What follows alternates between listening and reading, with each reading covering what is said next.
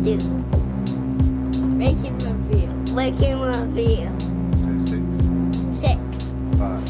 5, 4, 3, 2, 1.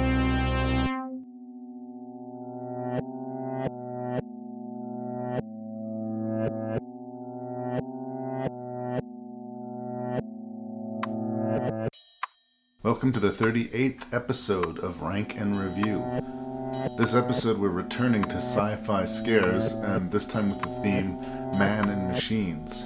It's also significant because I finally got my dear friend Paxton Francis to do an episode with me, and I think it's going to be a good one. It's an interesting bunch of movies. As usual, I think you can expect coarse language and spoilers for the 6 films discussed. And as usual, I would like to warn you that there may be some coarse language. What are you going to do? Thank you for listening to Rank and Review. Please do seek us out on iTunes and on Facebook. If you could leave us a positive review on iTunes and like us on Facebook, that would be good for my morale and it would be good for helping other people to find the show. Alright, that's it. I'll stop bugging you. It's time for Rank and Review, episode 38.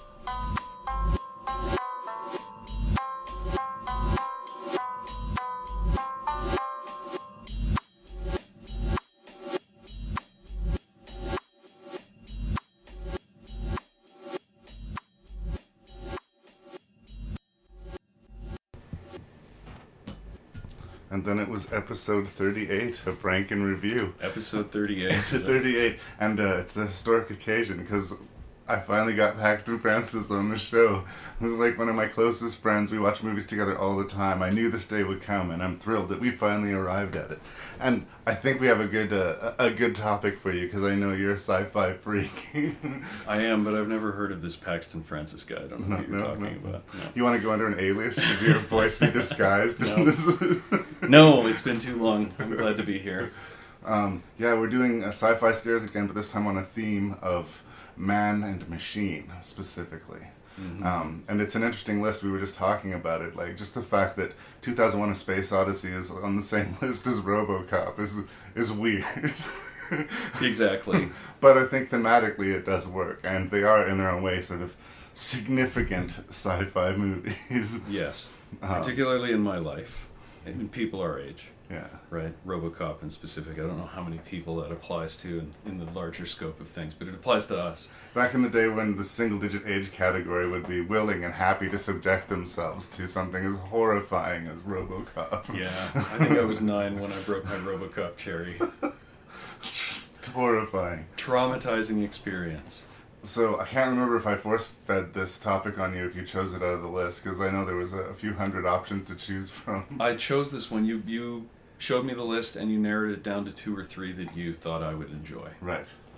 So And I what chose spoke to this you one. about Man vs. Machine?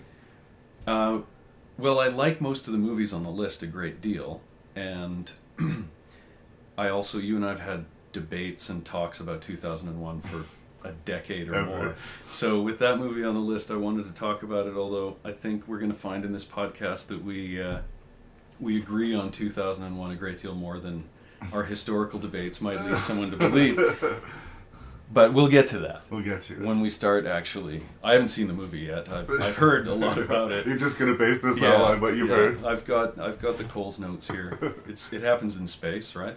I'm pretty sure, although there are monkeys. Yes. Have you seen Space Chimps? Because I actually get these two confused. Andy Serkis? Yes. Yeah. He was good in that. He should have been, anyway. The 6 movies we are going to talk about are, as mentioned, 2001 A Space Odyssey.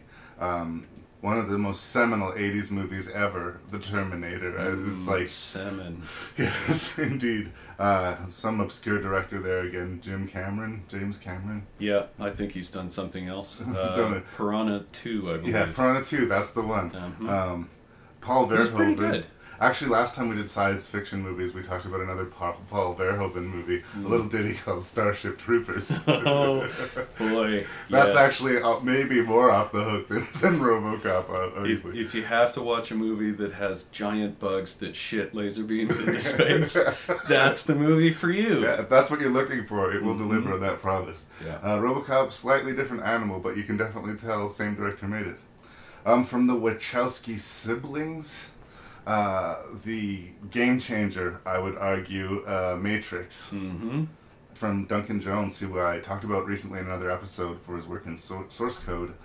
His first feature, Moon, starring Sam Rockwell. Mm-hmm. The ever awesome Sam Rockwell. He's always good. Even if he's in a bad movie, he's good in it. You dislike iRobot so much that you're just not going to mention it on God, the list. did I not even think mention you it? just skipped right past it. Yes, and iRobot. not which, to tip my for the hand record, too I much, would we happily also have skip past another movie. iRobot, yes. Asimov, who is a, much treasured science fiction author. iRobot, a movie that should, for all reasons, be good. Have not been made. Yes. Is there anything you would like to say before we proceed into the rankings, my friend? No, I'm ready to rock. I'm ready to talk. Let's do get it. physical. Welcome to voice print identification. When you see the red light go on, would you please state in the following order your destination, your nationality, and your full name? Moon, American, Floyd, Haywood R. Thank you. You are cleared through voice print identification. Thank you. Quite frankly, we have had some very reliable intelligence reports that quite a serious epidemic has broken out into Clavis. I know there have been some conflicting views held by some of you regarding the need for complete security. Something apparently of an unknown origin. However, I accept the need for absolute secrecy in this. This is in fact what has happened. I'm really not at liberty to discuss this. We thought it might be the upper part of some buried structure, so we excavated out on all sides, but unfortunately we didn't find anything else. It hasn't been covered up by natural erosion or other forces. It seems to have been deliberately buried. 4-million-year-old black monolith has remained completely inert, except for a single, very powerful radio emission. 3 weeks ago, the American... Okay, we're going to go chronologically through these reviews. So starting in the tender year of 1968. The year I was born. It's Stanley Kubrick's arguable masterpiece. It is a very respected work. 2001: A Space Odyssey. I've brought it up before on the podcast as sort of a movie that is specific to the experience of its time.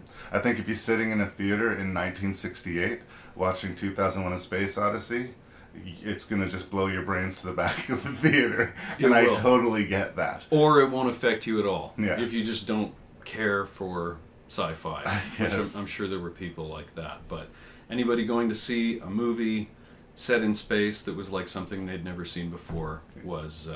they got what they paid for. I absolutely understand it for that respect. And we just before we started recording the podcast, screened it on your huge TV in gorgeous Blu-ray. Yeah, just minutes ago, like, we put our clothes back on Yeah. and then we Here started we are. recording. I'd never seen the Blu-ray transfer of the movie, and it is gorgeous. And as much as I'm not going to be saying all positive things about the movie, this, like every Kubrick movie, has an element that is just hypnotizing to it.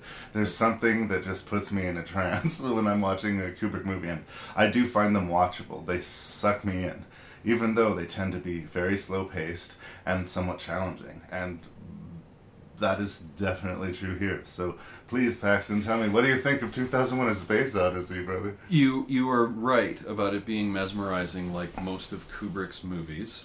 We were discussing it while we watched, actually, because we've both seen it several times. We did talk while we watched the movie. And this is maybe the 5th time I've seen this movie. Like you, I'd never seen it in beautiful, large screen, high-definition transfer. And it's still gorgeous. But it's 4 movies. It's 4 distinct acts. One of which is a brilliant movie. Yeah. And the other 3, I can take or leave. Yeah. We were talking about the apes, right? Act 1 is monkeys. Primitive The dawn of humans, man. 4 million years ago, it's implied that this is when our movie starts. And we bear witness to what's presented as the first act of primate on primate murder. using a Weaponized tool. aggression. Yeah, weaponized aggression. We were discussing that that's kind of silly because long before you get to the point of the, semi erect standing proto-humans that we see, we know that even now chimps bludgeon each other with shit when they kill each other. Right? Yeah. But I think it's the concept. The concept. We see this first act of, and it's also presented as the first really human act, right? Of realizing I can take that brackish water for myself. All I have to do is use this tool in the right way and kill that other motherfucker. I'm not necessarily at the whim of my environment. I can shape my environment to help my cause, right? Using this bone as a weapon is going to help me and my tribe succeed, right? Exactly. And the monolith seems to be a harbinger of this revelation. The monolith, right. At the end of the first act, what did we say his name? Moonwatcher. Moonwatcher, as he is called in the book. It's never, obviously, they don't speak in the film. No, but he's Moonwatcher in the script, and he's he's the monkey that is least freaked out by this monolith, right? He's more curious than scared. He's more curious, and so that's when the monolith is introduced. If you're listening to this, you've probably seen the movie. Skip ahead to Act 2, 4 million years later, when we meet the second monolith buried under the surface of the moon. This is the first of the movies set in the future, right? Our space world. And it's really just about, 15-20 minutes of expository dialogue and nothing else. Yeah. Right? A phone call to his daughter about her birthday, followed by a bunch of exposition. Yeah. And spacescapes that would be, again, for the time, absolutely magnificent and still have aged quite well. We're just used to seeing stuff floating in space now, so it doesn't have that same sense of awe that I'm sure. It's comparable to like when we saw dinosaurs in Jurassic Park, well rendered. Like, it just gave you, I'm sure, a sense of wow that I think with time is starting to get lost. Especially because they're so protracted with the long panning Kubrick shots. They're gorgeous shots, but it takes a while. They are gorgeous, but you said that we see a lot of spaceships floating around, and we were talking about this too. We actually see a lot of spaceships zipping around in movies. It's kind of refreshing to watch them just float. Drift almost, drift through the void. Even though when Discovery's flying along towards Jupiter, it's going very, very quickly.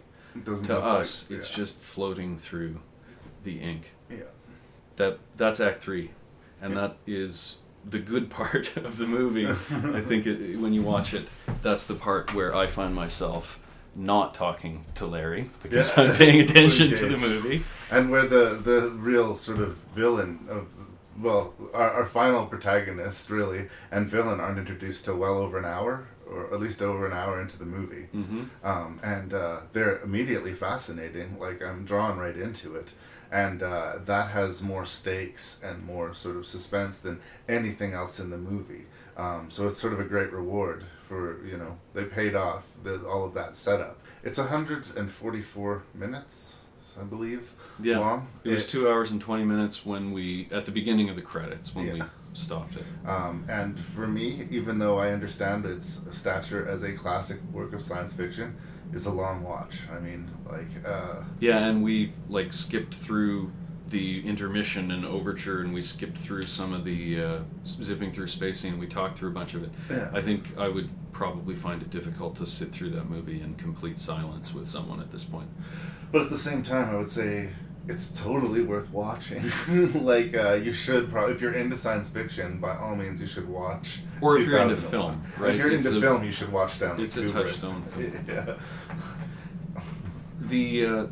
The movie says a lot, but it, more than any other movie on this list, asks a great deal of its audience. It really expects a lot from you. If you want to enjoy this movie, you have to sit there.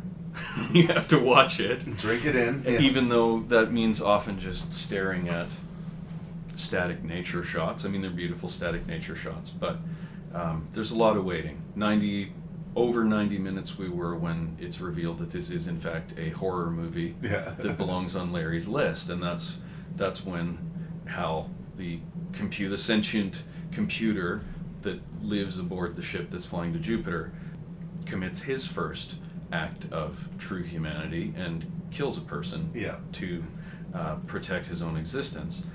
Now, we have to take the movie as just the movie. We also talked about this before we started recording, that there's more to the story. It keeps going after this. Right, but that's all written by Arthur C. Clarke after he writes this with Kubrick. Right. And so we have to take the movie at face value, I think, because who knows what Clarke had in mind when he wrote it. But it's true. The true arc of that story is that sort of 40-minute segment of Hal going mad or becoming more human than is comfortable for everyone, and dispatching the crew in the very cold way that you would imagine a sentient computer would, you know. And once Hal is dealt with, I kind of feel almost like the movie is satisfactorily enough resolved for me. And that's kind of strange considering the stakes set up by the monolith. If the monolith is this harbinger to a great change or evolutionary step in humanity, I should at that point be wanting to get to the monolith instead of, okay, now credits? Yeah. Oh, no, we have another movie yet. Well, and that's the thing, that's the rub of the movie, that if you expect any kind of explanation of what the monolith is, you're not going to get it. My interpretation is that the monolith is, for lack of a better word, an avatar of an intelligence advanced beyond ours, right? And they seeded Earth either with life or with intelligent life, right? Maybe they sparked Moonwatcher's intelligence into existence, right? I've always thought, even since I was a kid and I watched it the first time, I think it's pretty clear that it's not coincidence that the first act of murder happens on the same day that the monolith shows up, right? It's like that night. At least that's how it's presented in the movie. I suppose maybe somehow 100 years. Associated with it. But they happen back to back in the movie. They're connected somehow. The monolith is communicating something to us, and then communicating something to Jupiter. It points the way to Jupiter, and then this is where Dave Bowman, the protagonist in Act 3, the astronaut who's leading the mission to Jupiter, to find out why the monolith that they find on the moon blasts a radio wave at sending them to Jupiter. So they go to Jupiter to find out what's going on, and Dave Bowman ends up flying his cute little spaceship into the monolith, I guess. Into another plane of existence, right? And that presumably also has to do with the monolith. So the monolith seems to be the finger of God or of some other intelligence reaching down and touching human beings and making fits and starts of evolutionary leaps, right? We see Dave Bowman go from astronaut to some sort of other being that exists out of time and understands all that exists, and it seems almost a god. He's being reborn as a more powerful, more advanced form of life. Maybe not more powerful, but more advanced. It's like some sort of universal catalyst. It is the harbinger of change, and it has death associated with it, I guess.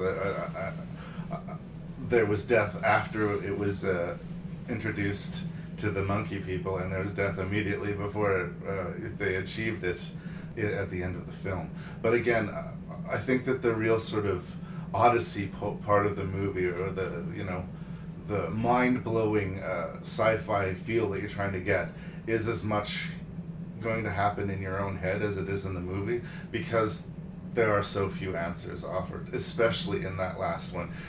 We are sort of reaching out at what we feel those shots mean and what those images mean, but there's no real concrete, and you'd think, well, let's read the book and it'll be more helpful, but yes and no, you know. That's enjoyable. That can be enjoyable, trying to figure out exactly what you think something means to you as a narrative or coming out of a movie.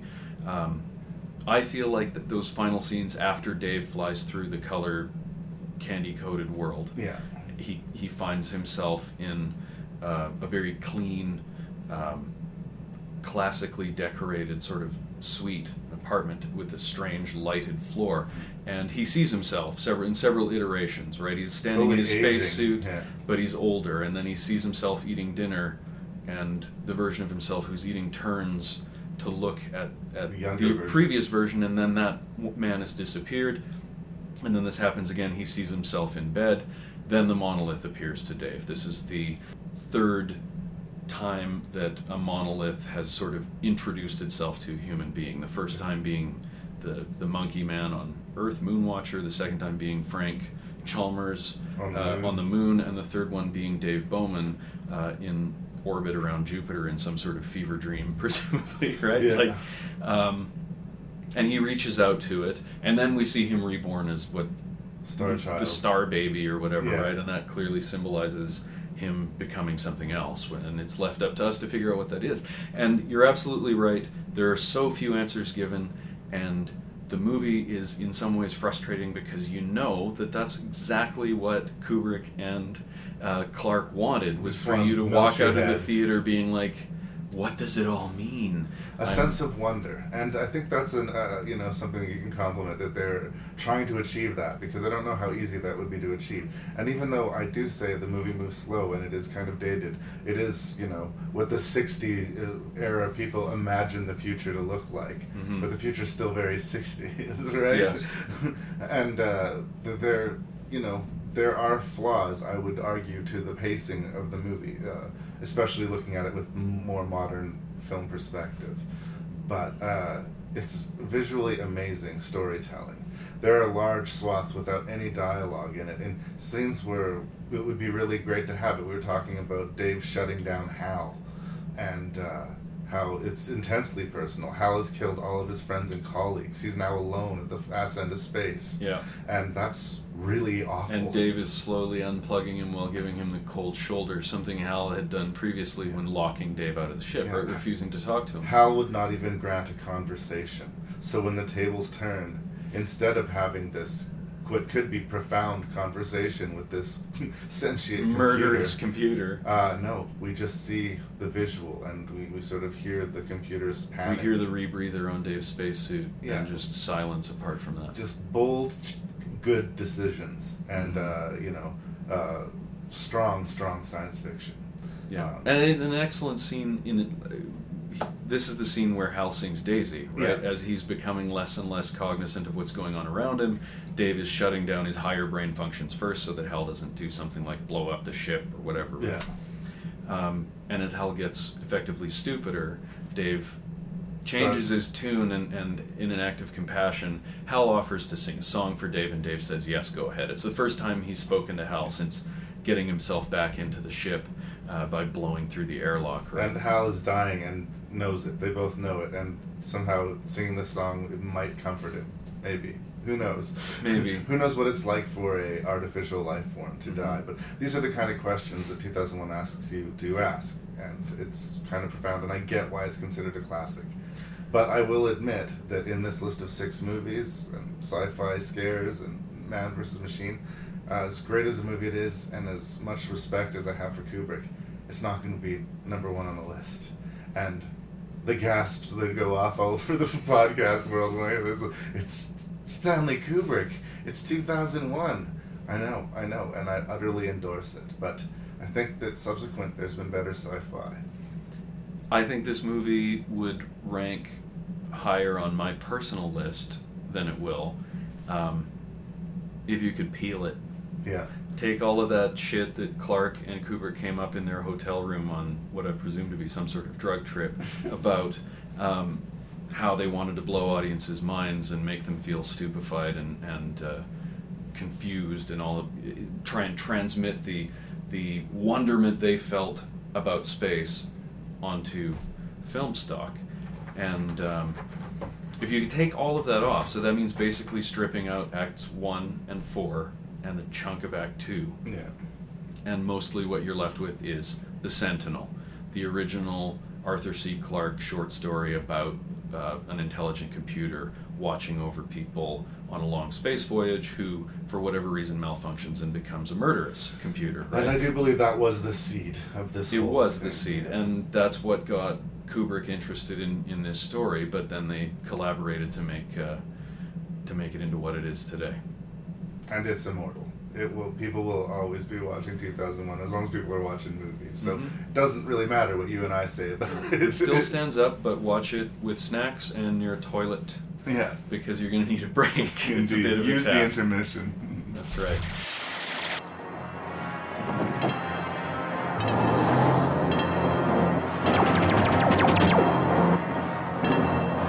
I'm here to help you. I'm Reese, DN 38416, assigned to protect you. You've been targeted for termination.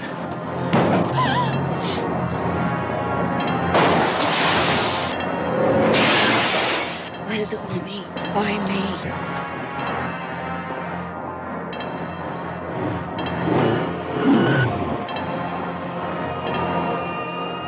Arnold Schwarzenegger is the Terminator. Your future is in its hands. 1984. 1984, do-over. Do-over. We've gone back in time to start this review again. Yes, in 1984, James Cameron drops out The Terminator, and it is a huge He just success. flops it out on the table. And much the way I've said in the past that the Scream is like the quintessential 90s movie to me. In a lot of ways, The Terminator is the quintessential 80s movie to me. It's not so loud and proud, 80s that it's distracting and embarrassing, but it is definitely of its period. And its influence cannot really be fairly measured.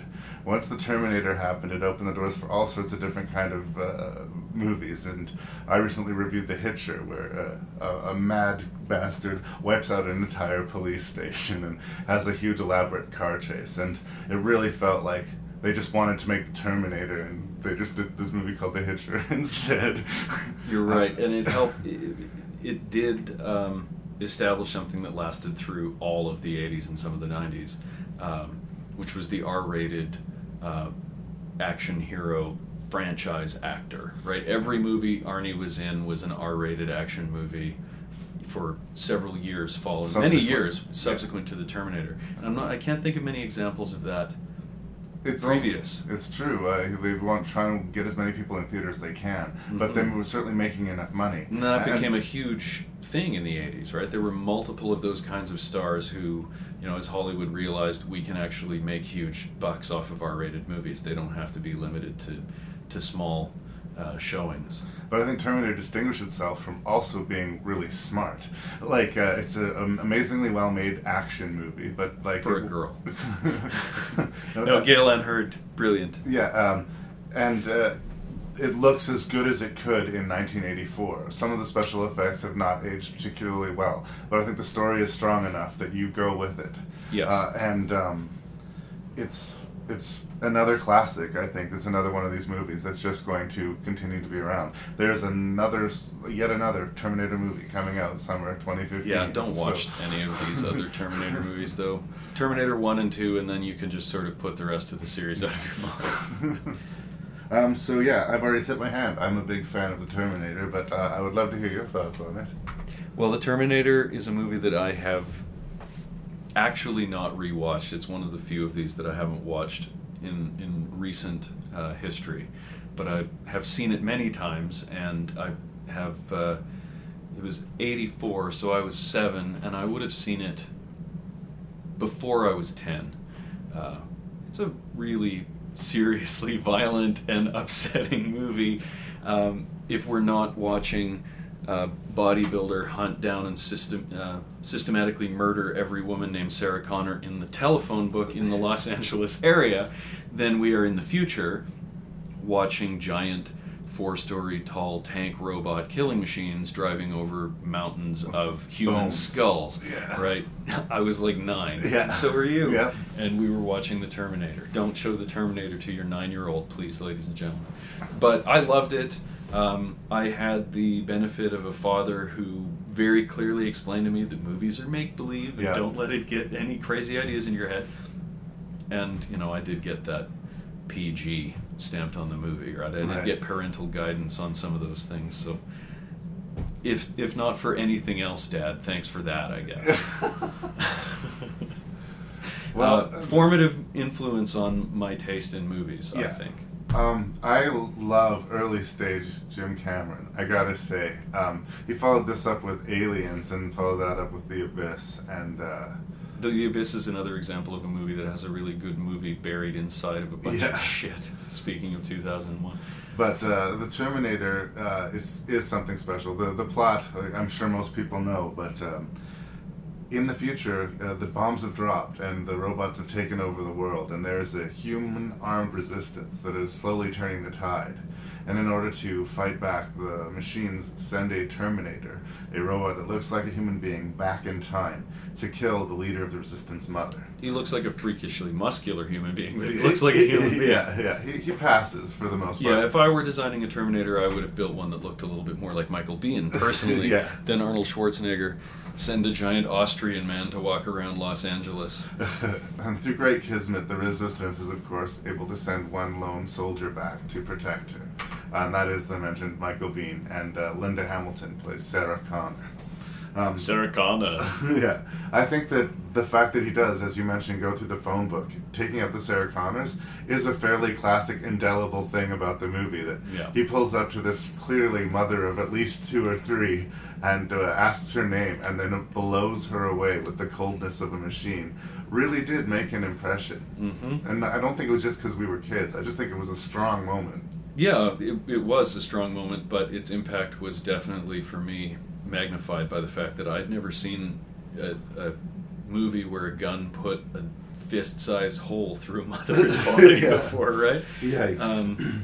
But then at the same time, that was also the first time I saw a laser beam strapped to a gun. So weird sort of boy thing that happens to us when we watch movies like that when we're kids, right? Is like, hey, that's cool, but also really upsetting. It speaks to the whole weirdness of violence porn, right? Action movies, the stuff that several of the movies on this list are that very thing, and so are horror movies in general, right? Is sort of violence pornography in it, but not in a sexual sense, obviously. There's different kinds of horror movies, but one of the things about the podcast is me sort of putting out there that I think most movies have a horror movie or a horror element hiding in it somewhere. Mm-hmm. And as much as this is considered like a science fiction movie, it's horrifying. And the classic sort of structure that we get into, like when it gets down to just Linda Hamilton and this half robot machine crawling through, like, it's a scary moment. It's a horror movie moment more than it's a science fiction movie moment in a lot of absolutely ways. And this, I would firmly agree with you that Terminator is more of a horror movie than it is a science fiction movie. Because at the time it's also set contemporary. It's this unkillable thing. As far as we see him take so many rounds of bullets and survive car accidents and explosions. Carve his own eye out. Yeah, he cut his own eye out of his head, and nothing's hurting him. And he doesn't sleep. There's no way they're gonna stop him. And Michael Biehn's character, without any of the future weapons, doesn't even know if he can. That's right. Kill it. No. The stakes are immediately really high. Absolutely. It's like something out of a nightmare. You're dropped into this horrible dystopian 80s world naked with nothing, and the best you have is a sawed-off shotgun against an unstoppable killing machine, and the fate of all humanity rests on your shoulders, blah, blah, blah. But also bullets and car chases, right? And the movie is smart, you're right. The meat and potatoes of the movie is that it is exciting. It is really an exciting movie. The car chase between the Terminator and Reese and Sarah Connor, when he's hucking the pipe bombs out the back of the car and all of that, very exciting. The scene you were referring to where the Terminator is chasing Sarah Connor through the factory, and it's just this nightmarish tooth and nail fight before she's able to crush it in the big horrible press, which is, I did have nightmares about getting trapped in one of those things because of this movie when I was a kid. I wonder what I would think of it now. Yeah. If I'd never seen it before. Well, you would probably say that it has some dated things. There are some stop motion animation shots, and there's some very obvious sort of blue screeny shots. Mm-hmm. But like I say, I think that the story is strong enough and the momentum of the movie is good enough, and that those were the best special effects that they could come up with in 1984 to tell the story. Many of them stand up to scrutiny today. Absolutely. The things that sort of stand out for me, if I want to be picky about the movie as far as to say some negative things, I said that it has an 80s feel to it, but for the most part it doesn't take you out of it. Mm-hmm. There's a scene where Sarah Connor and her roommate stand in front of a mirror before they go outside for a date, and they look at each other and say, "Better than any mortal man deserves." And both of them look fucking ridiculous. They're like circus clowns Teased crazy, hair, like yeah. Halloween party or something. Like it's Exactly. hilarious. It's hilarious. And I will say, as I say in so many horror movies and science fiction movies, I was less interested in the fact that she's going to hook up with the man of the future who is coming to save her. It's an important story and plot point that Kyle Reese, of course, impregnates her with her son. With his and future best bud. Yeah, and he that's ends up- getting to know your friends. ladies Indeed. and gentlemen. And then sacrificing his Pokemon. life to save her, right? It's Yeah. like the romantic trajectory was there. We needed that story beat, but I Yes. was way less interested in those two playing kissy face than I was where's the Terminator going now? Is he going to wipe out another police precinct? Like, Luckily, there was a very high ratio of Terminatorness to Makey To balance it outiness. out, yeah. And really, there's one sex scene in the movie. It's not that long. It's Yeah. not that egregious, and it needs to happen because procreation is important to the story. It's not superfluous. It is an important plot point. She does need to get impregnated. We didn't know that it was actually, the father of this human savior that was being sent back. Right. That was news. You mentioned the stop motion, some of the stop motion effects that don't stand up today. Right.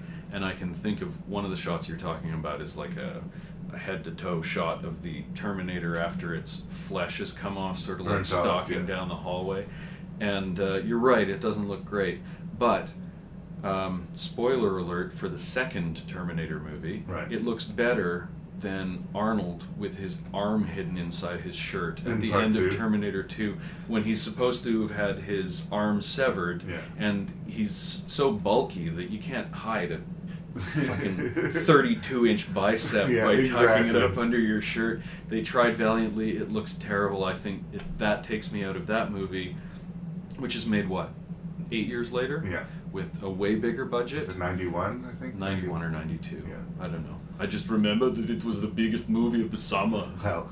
Like I say, it's a huge influential movie. I have almost universally positive things to say about it. The Terminator, the second classic in a row we've reviewed so far Yeah. in this episode of Rank and Review. The only unanswered question is, when will the Terminator fight the aliens? Yeah. And the Predator could be there too. The It needs to answer- happen. Eventually. It will happen eventually. I'm sure it will. We'll see you then. We get the best of both worlds. The fastest reflexes modern technology has to offer, onboard computer-assisted memory, and a lifetime of on-the-street law enforcement programming. It is my great pleasure to present to you RoboCop.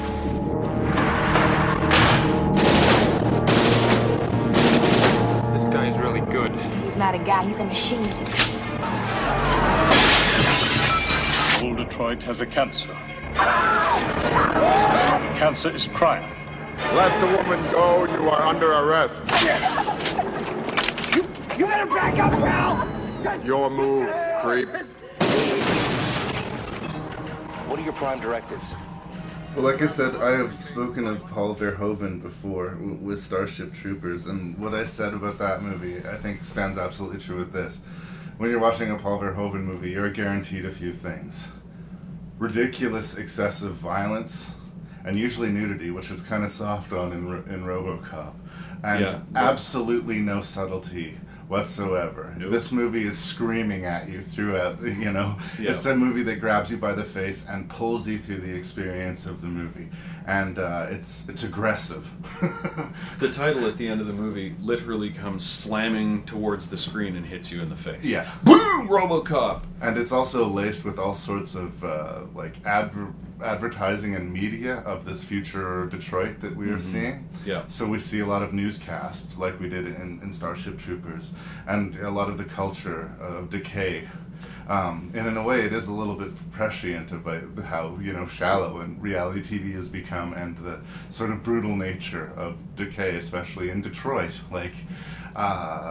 There are points. There is a little bit of brains in this chaos, but unfortunately, when I think of RoboCop, it's not the smart stuff that I usually think of. It's Peter Weller being blown to pieces in goop, and a man covered in toxic waste being disintegrated by a van, and Sexy. blood spouting from people's throats.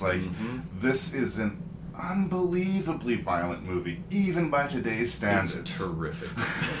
It's wear a bib. It's like Gallagher seats. It's Gallagher seats that I was going to say.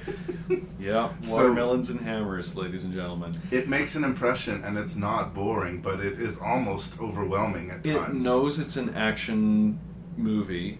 It knows it's a satirical action movie.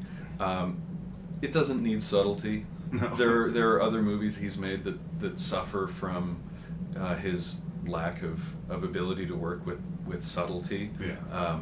RoboCop doesn't suffer a whole lot from that, I don't think. It's a pretty simplistic story. And the higher functioning elements of the movie are the satire, right? The bits of future advertising we see, and how people have descended to an even more selfish, amoral level than they already were in 1987. Yeah. It's comical to see that now, but you're right that sometimes it's disturbingly accurate how close they got it. Like, for instance, the fact that Detroit is basically hardly not there anymore. Yeah. It's a little depressing, but go on and Google Detroit and look at some aerial photographs of Detroit of the 80s compared to the 90s compared to now, and it's just the city is disappearing off the face of the planet. It's falling down because no one's there anymore.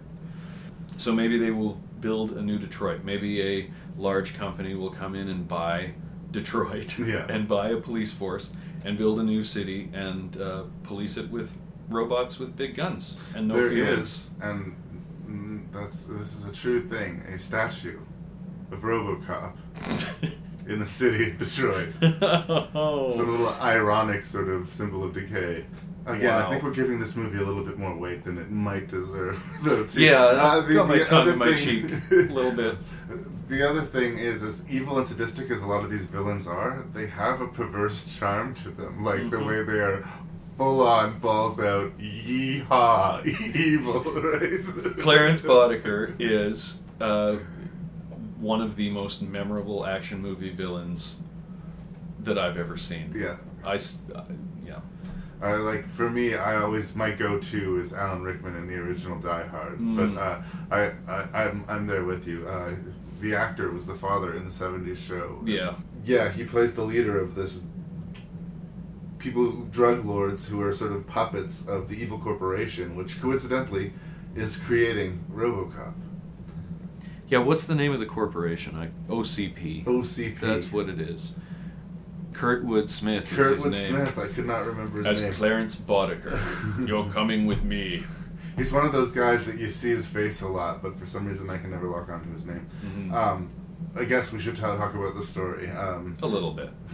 Peter Weller and his partner working for the first time together on the streets of brutal, crime-ridden Detroit, and fate puts them in the unfortunate paths of Clarence Decker and his gang. Clarence Boddicker. Boddicker, pardon me. Yeah, that's and right. his gang. And Peter Weller suffers a just miserable death. Yeah, they emotionally torture him and literally they shoot him to shit. He's Swiss cheese. Yeah. And then they leave him laying on the ground while they mock and ridicule and belittle him, and they really draw it out. Yeah. They're cackling like Stephen King villains, right? Like they're just cartoon character evil. And Clarence Boddicker is sort of the jester king of them all, and he's, for all of his horrible nature, he's really entertaining. I enjoy RoboCop.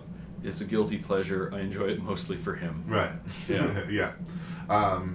If you want a big, loud, ugly action movie, this is definitely that. I mean, it pays off on the promise of what you'd imagine RoboCop would be, but it's not a PG affair, which is interesting. The trajectory of the series is they increasingly try to make it a more PG affair. Yeah, by the time we get to the third RoboCop, I believe he has a jetpack and a monkey sidekick and a small Asian ward.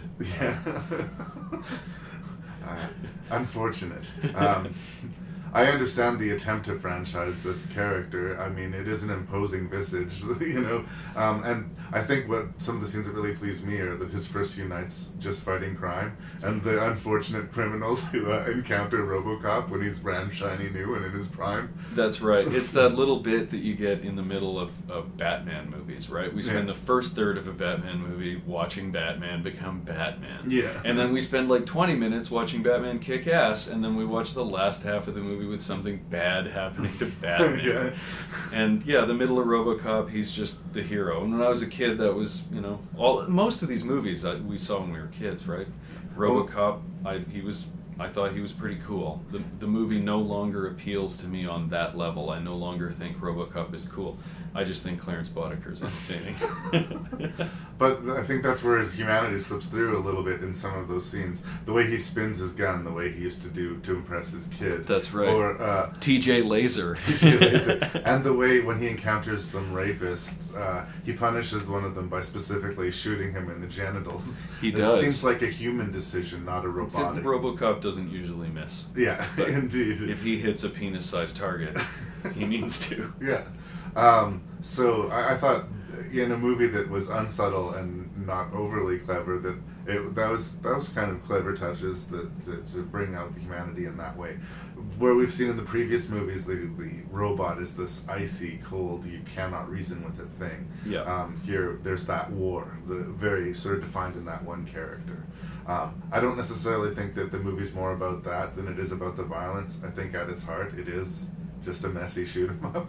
But it is. It's not trying to say nearly as much as the first two movies that we've talked about so far. I wanted to mention Miguel Ferrer, I believe his name is. He's sort of the inventor who creates RoboCop. Yeah. Who meets a very miserable end. He does. I thought it was a strong performance because it was a weird line to walk with that character because, again, he wasn't a likable character. He was clearly like a conniving son of a bitch. But he's the most likable guy at OCP. He's the least hateable character in the movie other than the cops, the two cop protagonists. But all of the other cops are portrayed as sort of bullies, right? Yeah.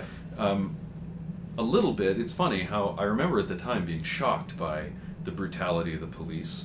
And when you compare them to the militarization of today's police, indeed, they actually seem pretty mild. They're carrying like little .38 caliber automatic pistols. They're wearing body armor and helmets, but Jesus Christ, not tanks and automatic rifles. Yeah, exactly. It's sort of laughable now to watch it and go, we thought that was extreme future cop, and cops today would walk through those guys like butter, right? Maybe we could have used some cops like that to take on Clarence Boddicker without having to make a human-machine hybrid horror creature, because what a nightmare, right? I mean, it's kind of an evil program when you think about it. You don't really have to think about it. In a way, just, once they introduced the Ed 209 robots, although they're clearly sloppy and problematic, maybe they were built in sweatshops or something. But they're the cheaper, more but profitable it does make robot. sense not to use people parts in the machines. I don't know how that helps you in any way. I guess RoboCop has proven to be a fairly effective police officer, so he earns himself. But I think the Ed 209 is one of the things that actually sort of announces the 80s origins of RoboCop, because again, we go to the stop motion and the special effects are less convincing. And for me, it always has bothered me, even when I was a kid, that it squeals. It squeals like a pig. When it falls on its back and can't get up, it squeals. Exactly. It's like Star Wars robots that scream when they get their feet burned in Return of the Jedi. It would just try to get up and make a terrible racket while doing it, with just clanging and breaking. And I thought the whole point of Ed 209 was it's emotionless, unlike RoboCop, right? So why is it suddenly anthropomorphized as soon as it's laying on its back? Hilariously sort of, defeated by a flight of stairs. That's the reason why someone would want RoboCop over Ed 209, is because what humanity is left in RoboCop is what's able to keep him from obeying these evil orders that he has, right? He's being ordered to do, Ed 209 is told to do all sorts of horrible illegal shit, and he'll just do it. RoboCop does it. The most interesting thing about the story of the movie, I think, is that Miguel Ferrera's character, who creates RoboCop and pushes for RoboCop to be the program that gets the contract, doesn't give a shit about that. He doesn't care that the humanity in RoboCop will make him more noble, blah, blah, blah. He just wants the money so that he can snort more coke off of bigger hooker boobs. Yeah, right? exactly. His motivations are shallow. He's not a mad scientist, but he's not like someone who meant well and fucked it up. Yeah, you know? so RoboCop is an accident of nobility, and that is sort of interesting. Yeah. But the movie is, at best, sort of interesting. It's entertaining enough, but RoboCop is fine. That's my one-sentence review of RoboCop. Agreed. Have you ever had a dream, Neo, that you were so sure was real? What if you were unable to wake from that dream? How would you know the difference between the dream world and the real world? It's the question that drives us, Neo. What is the Matrix? It is the world that has been pulled over your eyes to blind you from the truth. You are a slave born into a prison for your mind. The Matrix is a system, Neo. That system is our enemy. Try to realize the truth. What truth? There is no spoon. Human beings are a disease, a cancer of this planet. You are a plague, and we are the cure. So you're here to save the world. I'm trying to free your mind, Neo, but I can only show you the door. You're the one that has to walk through. It seems that you've been living two lives. I've seen an agent punch through a concrete wall. So, I think that The Matrix accomplishes a whole lot of amazing things simultaneously. Mm-hmm. A lot of impressive achievements, technically, from storytelling level. Across the map, they broke new grounds. But one of the things that I want to start with is that they found a starring role for Keanu Reeves, which completely worked for all of his best aspects as an actor. Which is that he looks confused all the time. Reacting in sort of a perplexed way. And that sounds mean, but he's genuinely good at. Two of my favorite Keanu Reeves performances are the original Bill and Ted's Excellent Adventure and this Lawrence Kasdan movie, I Love You to Death. I think that he's genuinely funny in those movies. That movie is really... Watch I Love You to Death. Yeah. It's a good movie. But a lot... What you have here is, this guy, Neo, who finds out that he's the one. Spoilers. Oh, and Neo is an anagram for one. Oh my god. Whoa! What? My brain. Oh my god, I've never thought of that. It's a series of stuff happening to Keanu Reeves. And he reacts well, he does the action really well, and he just takes in exposition and every now and then is asked to say, whoa. That's right. And at the time, I mean, he was off of speed, he was hot, but there was like, what are we going to do? How do we use Keanu Reeves? Mm-hmm. And the Wachowski brothers found a very effective way to use it. I'm not even just being mean to Keanu Reeves. I think he's genuinely good in the movie because he was well cast. Mm-hmm. In a way, the least interesting character in the movie is the one. For me, it's all about the stuff that's going on around it, the world that we are introduced to. Yes, and that's even more pronounced in the sequels, which we're not here to talk about. Yeah. But the and one becomes less and less interesting. And over and above that, the special effects and the filmmaking that we got to see for the first time. I believe you and I watched this movie for the first time together on the big screen. We did, and with Mr. Lee Beckman in 1999 summer. It was an amazing year for movies generally, but it was a memorable experience. And it was. There was something about watching that movie. It was like, I knew, like, I was watching a game-changing science fiction movie. And at that time, we had like almost 5-6 years to enjoy before they fucked it up with lame sequels. That's true. They did fuck it up, but that's okay because you don't have to watch them. The movie is contained. Absolutely. The movie ends with Neo becoming the one completely. It's confirmed. He no longer doubts it. He believes in himself. Indeed. And that's all he needed to do. He just needed to believe he could fly. And once that story's told, Neo has become the one, the story's kind of over, right? He's the one. He's going to win. We know that. And then it just takes 2 more movies before it happens and they suck. I think I've said it before, but the reason that The Matrix is the best of the Matrix movies is that it is way more interesting becoming the one than it is being the one. Absolutely. And it's just really, really well done. And I like that everything is justified. The fact that we got like a real full-blooded, hard cyberpunk movie where everybody looks cool and badass, but they justify why everybody looks cool and badass.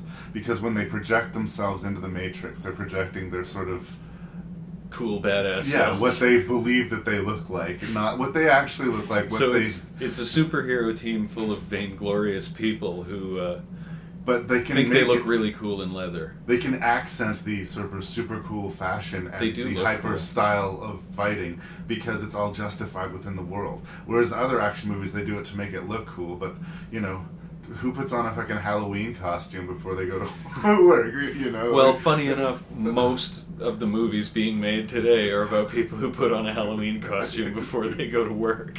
Dress for the job you want, not the job you have. That's exactly right. That's why I wear a leotard to work every day, to the office.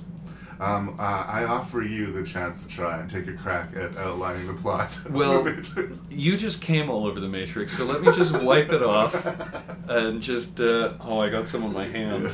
Sorry. That's okay. It's good for the skin. The Matrix is a good movie. It's more than just a good movie. It's groundbreaking, like you said, on the levels of photography itself, right? The sort of taking multiple pictures almost simultaneously and compositing them together into those crazy bullet time pan shots that we see in that movie was pioneered by this movie. The photography itself is as or more impressive than the special effects, I think. But action sequences, really cool, incredible martial arts that, more than the costumes and the way they look, it's that they justify why these people can do crazy aerial maneuvers and whatnot, right? Wuxia films, except with a not realistic, but a plausible sort of possible explanation for how this works, right? They're in a computer simulation and they can bend the rules of that simulation in a way that we can't in the real world. So that's all fun.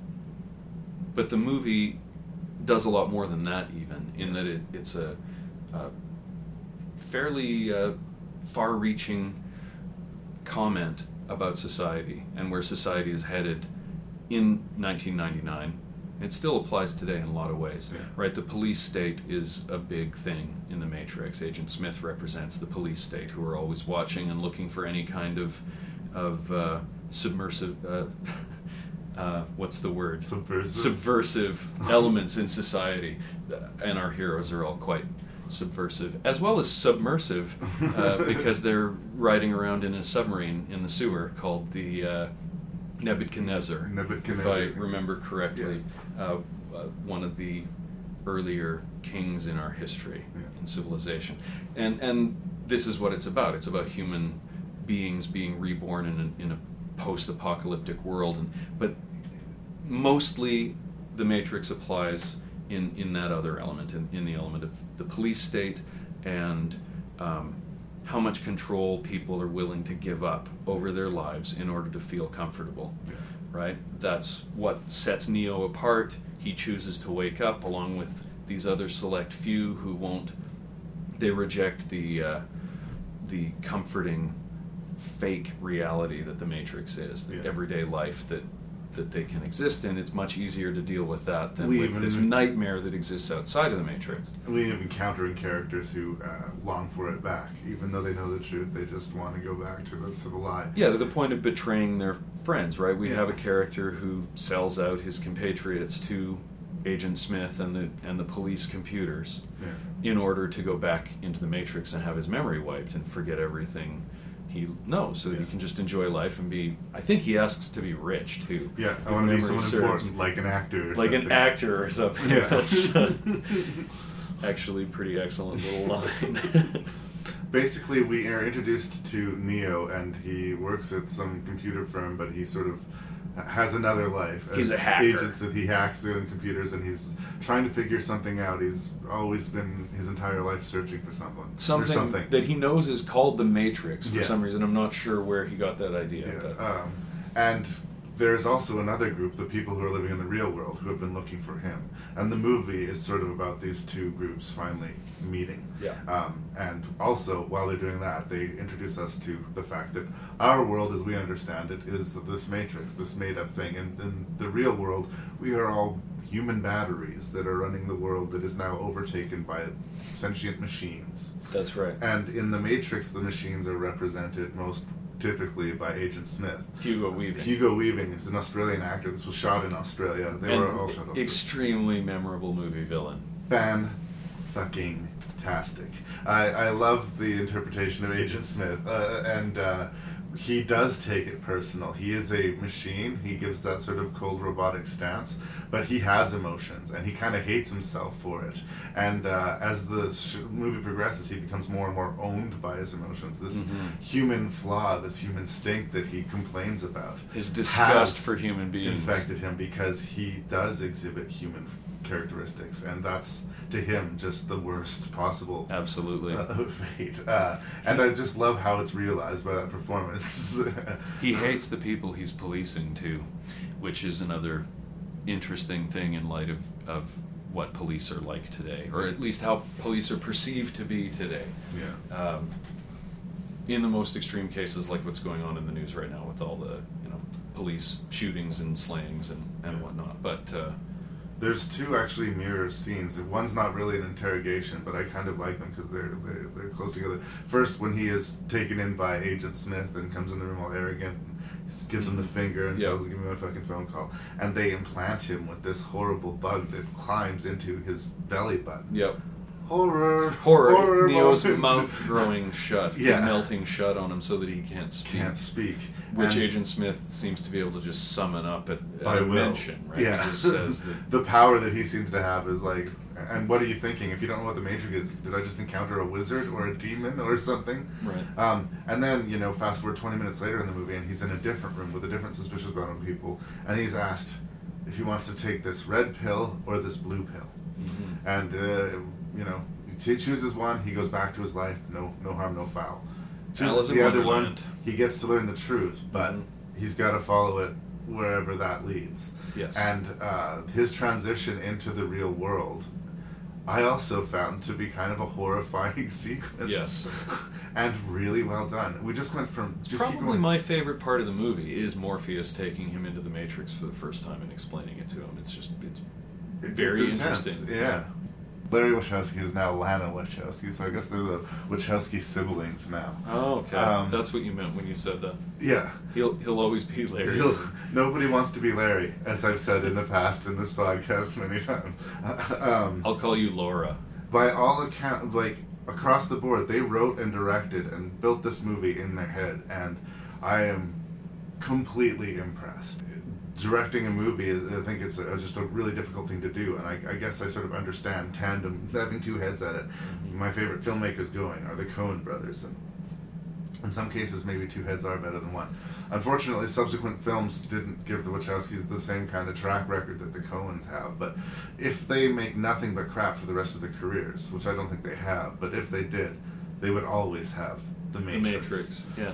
They've made other entertaining movies, and they've made other high-minded movies, Mm-hmm. right? V for Vendetta tries to say a lot. They wrote that one, yeah, and they've recently done this very challenging one, Cloud Atlas, which will utterly... Glad I'm not reviewing that. Yeah, we're going to have to just do a whole episode on that shit. I would have to watch Cloud Atlas. It was innovative on every corner. Yeah. That's basically exactly where we end up on The Matrix. And I cannot encourage you enough to watch it. I would maybe dissuade you from watching the sequels, but I do feel like it's inevitable. If you watch The Matrix, you're going to want to watch the sequels just because it'll be cool, right? Well, maybe you won't because of Larry's warning. Yeah. Maybe perhaps he's saved you the trouble of watching Matrix Reloaded and Matrix Revolutions.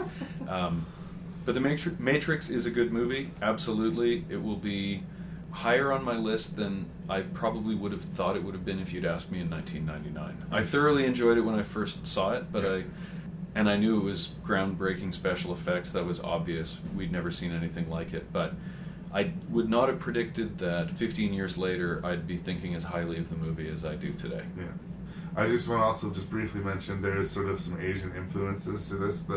Not just the combat, the fighting sequences, but the sort of epic gun battles were treated too. There's a great quest to sort of rescue Morpheus, who's been taken in by the agents. Very John Woo. And Chow Yun-fat. Sort of slow motion, crazy bullets flying, glass breaking, slow motion shootouts that you would see in John Woo and stuff like that. Again, very well employed. And in 1999, it wasn't as familiar to at least on this side of the ocean as it was. So, anyway, good stuff. Good stuff. Good stuff. We designed them to be trusted with our homes, with our way of life, with our world. But did we design them to be trusted? The rollout of USR's new generation of robot, the NS-5, was marred by the death of designer Alfred Lanning. Identify. Murder's a new trick for a robot. Respond. Alex Proyas, I think, is a very interesting director. He does not always hit it out of the park, but I think he's visually very strong, and he's an ambitious filmmaker.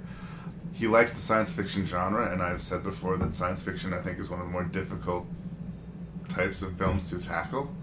And I think he's had success twice before. I thought that Dark City was a very, very solid science fiction movie. I love Dark City, yeah. I am a defender, believe it or not, of the Nicolas Cage film Knowing. Which I've not seen. I've only seen The Crow and Dark City. And most famously, he is known for The Crow, where unfortunately an actor died on set, which cannot have been a good thing for any filmmaker to have had to go through. Anyway, here we come to talk about I, Robot. I, Robot.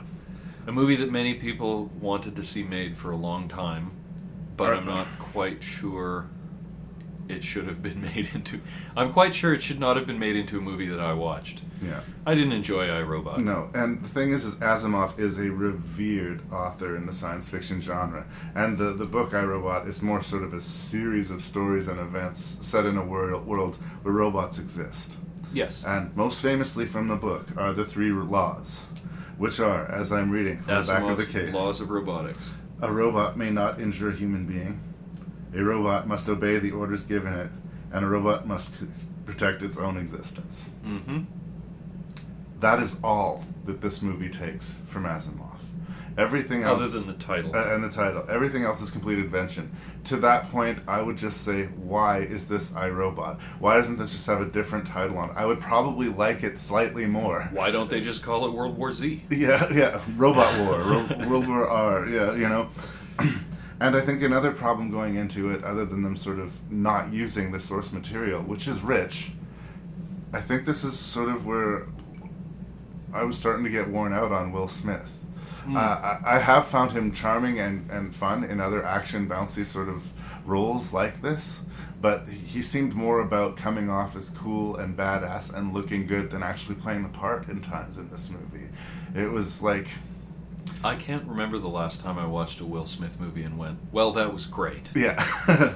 That just blew my mind. Yeah. So... I don't think he sucks. I don't have any strong feelings about Will Smith, but one way or the other. I was just distracted by how much it was about making him look super cool a lot of the time. And the stakes of the movie are fairly high, and there's like a sinister, possibly scary story that could be explored here. Possibly scary. Yeah.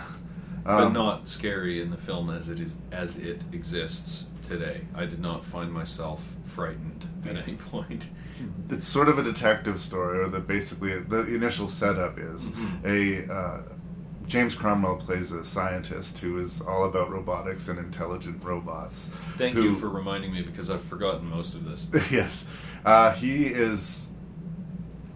looks like he's thrown out of this ridiculous high window and splattered in the lobby floor of this big business. And for some reason, his dying wish is that should anything happen to him, this Will Smith character investigate his death.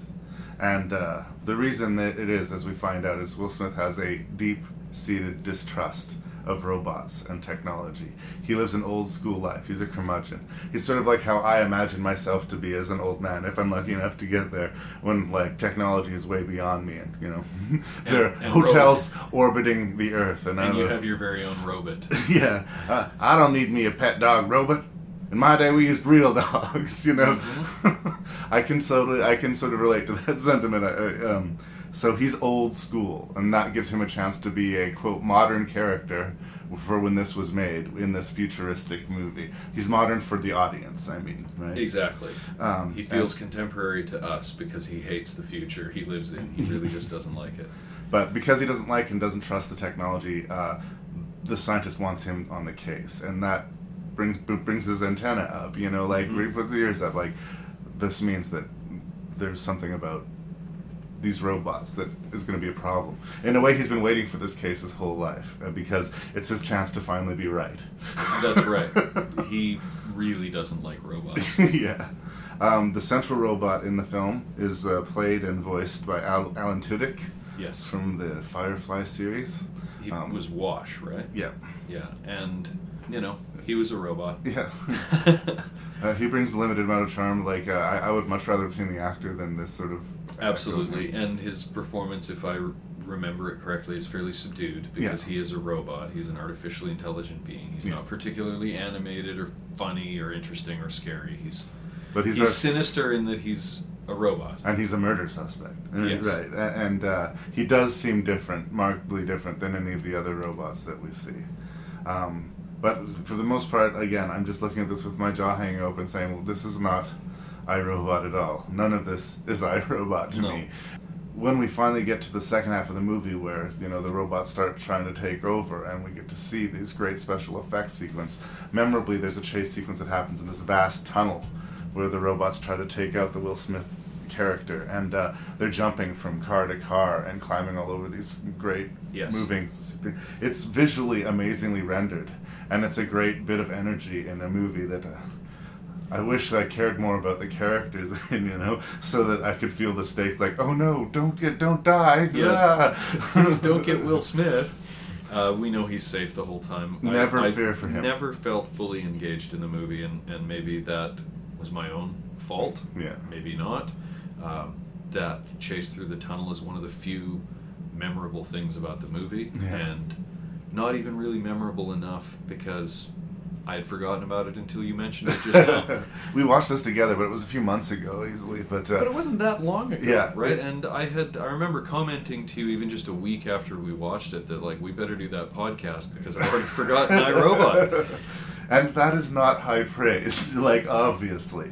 We get to this hive mind computer and they have to pour these, like, nanites into it so that it'll eat the brain out of the computer to fight it. Okay. And again, there's great special effects rendering as these hundreds and hundreds of these individual robots climbing up the side of this great vast building, and huge panning camera shots swinging as people are flying through the air, and just amazing to look at. And I felt nothing. And I bet it cost 10 times what Dark City cost. And Dark City was thoughtful and forced the audience to think, and was beautiful, and was scary. And it cost almost nothing compared to iRobot. And I think probably a great influence on The Matrix, if you think Absolutely. about it. The tall, black-clad characters, Mr. Book and Mr. What are some of the other names? Mr. Hand. Yes. Still scary. It's creepy stuff. And that's where I'm going to sort of come out on this. I still am a fan of Alex Proyas, and on a sound-off level, this movie does work. I don't think it works as a particularly engaging investigative story or as an action movie, as pretty lights on the screen, I guess. But it was a big hit, and they threatened to make a sequel for it, but here we are 10 years later, and it hasn't come to be. So there is, you know... I'm surprised that it was a big hit. At the time, I think anything that Will Smith attached his name to was a pretty good lock. I guess. And I don't know. I hate to be so mean, like I try to give every movie the benefit of the doubt, and it's not easy to make movies, and especially a movie like this, but I like to think that this movie was successful enough, made enough money, that he was able to do something a little edgier. There are people who have great problems with knowing, which is what he followed this movie up with, and it's not a perfect movie, but it's an ambitious science fiction movie in a way that iRobot is not. Well, I ought to watch it. iRobot is the only movie on this list that I would wave someone away from and say, don't watch it. Yeah. It's not a wise use of 90 minutes. The other 5 movies on this list, I would tell somebody to watch if they were interested. Yeah. Yep. I don't know what else to say. I feel like we've been really mean, but Chi McBride is in it. You know, we're being critical. We're voices on the internet saying whether they like something or not. Yeah. But I don't have anything against it. I just didn't. It was a mild, tasteless sort of. Didn't have any flavor. Yeah. There's an actor like Chi McBride who plays the police chief in it, who yells at him. I always like him. He used to be on this old show. I used to watch the John Larroquette show. Oh, I remember the John Larroquette show in the subway. Yeah. Yep. And he's in The Frighteners, the Peter Jackson movie, The Frighteners. I usually like seeing him, and he was sort of like something that I could cling to. Hey, there's a face that I like. James Cromwell, too. I like him as a rule, and there's nothing wrong with his performance. Everybody's fine. And the production value is amazing, but I don't know. They need another kick at that script, man. Hey, why don't you have a good read of that book, that iRobot book, and maybe get a little more ambitious with it? But I guess somebody who cares about Asimov's writing write something. They're not trying to make Asimov is the thing. They're trying to make a Will Smith sci-fi vehicle, and that's fine. And just don't call it iRobot, damn it. And don't make me watch it again, Larry. Sorry, my bad. They can't all be winners, can they? No.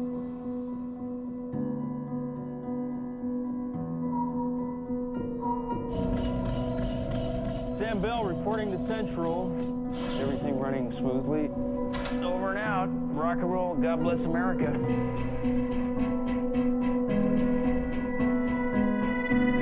Good morning, Sam. Do you want me to cut your hair then? Lunar Industries remains the #1 provider of clean energy worldwide due to the hard work of people like you. But they don't us know something. 3 years is a long haul, you know. I know you're really lonely up there, but I'm proud of you. 2 weeks to go, Sam. 2 weeks to go, buddy. I'm going home. Looks like we got a live one. I'm gonna go out.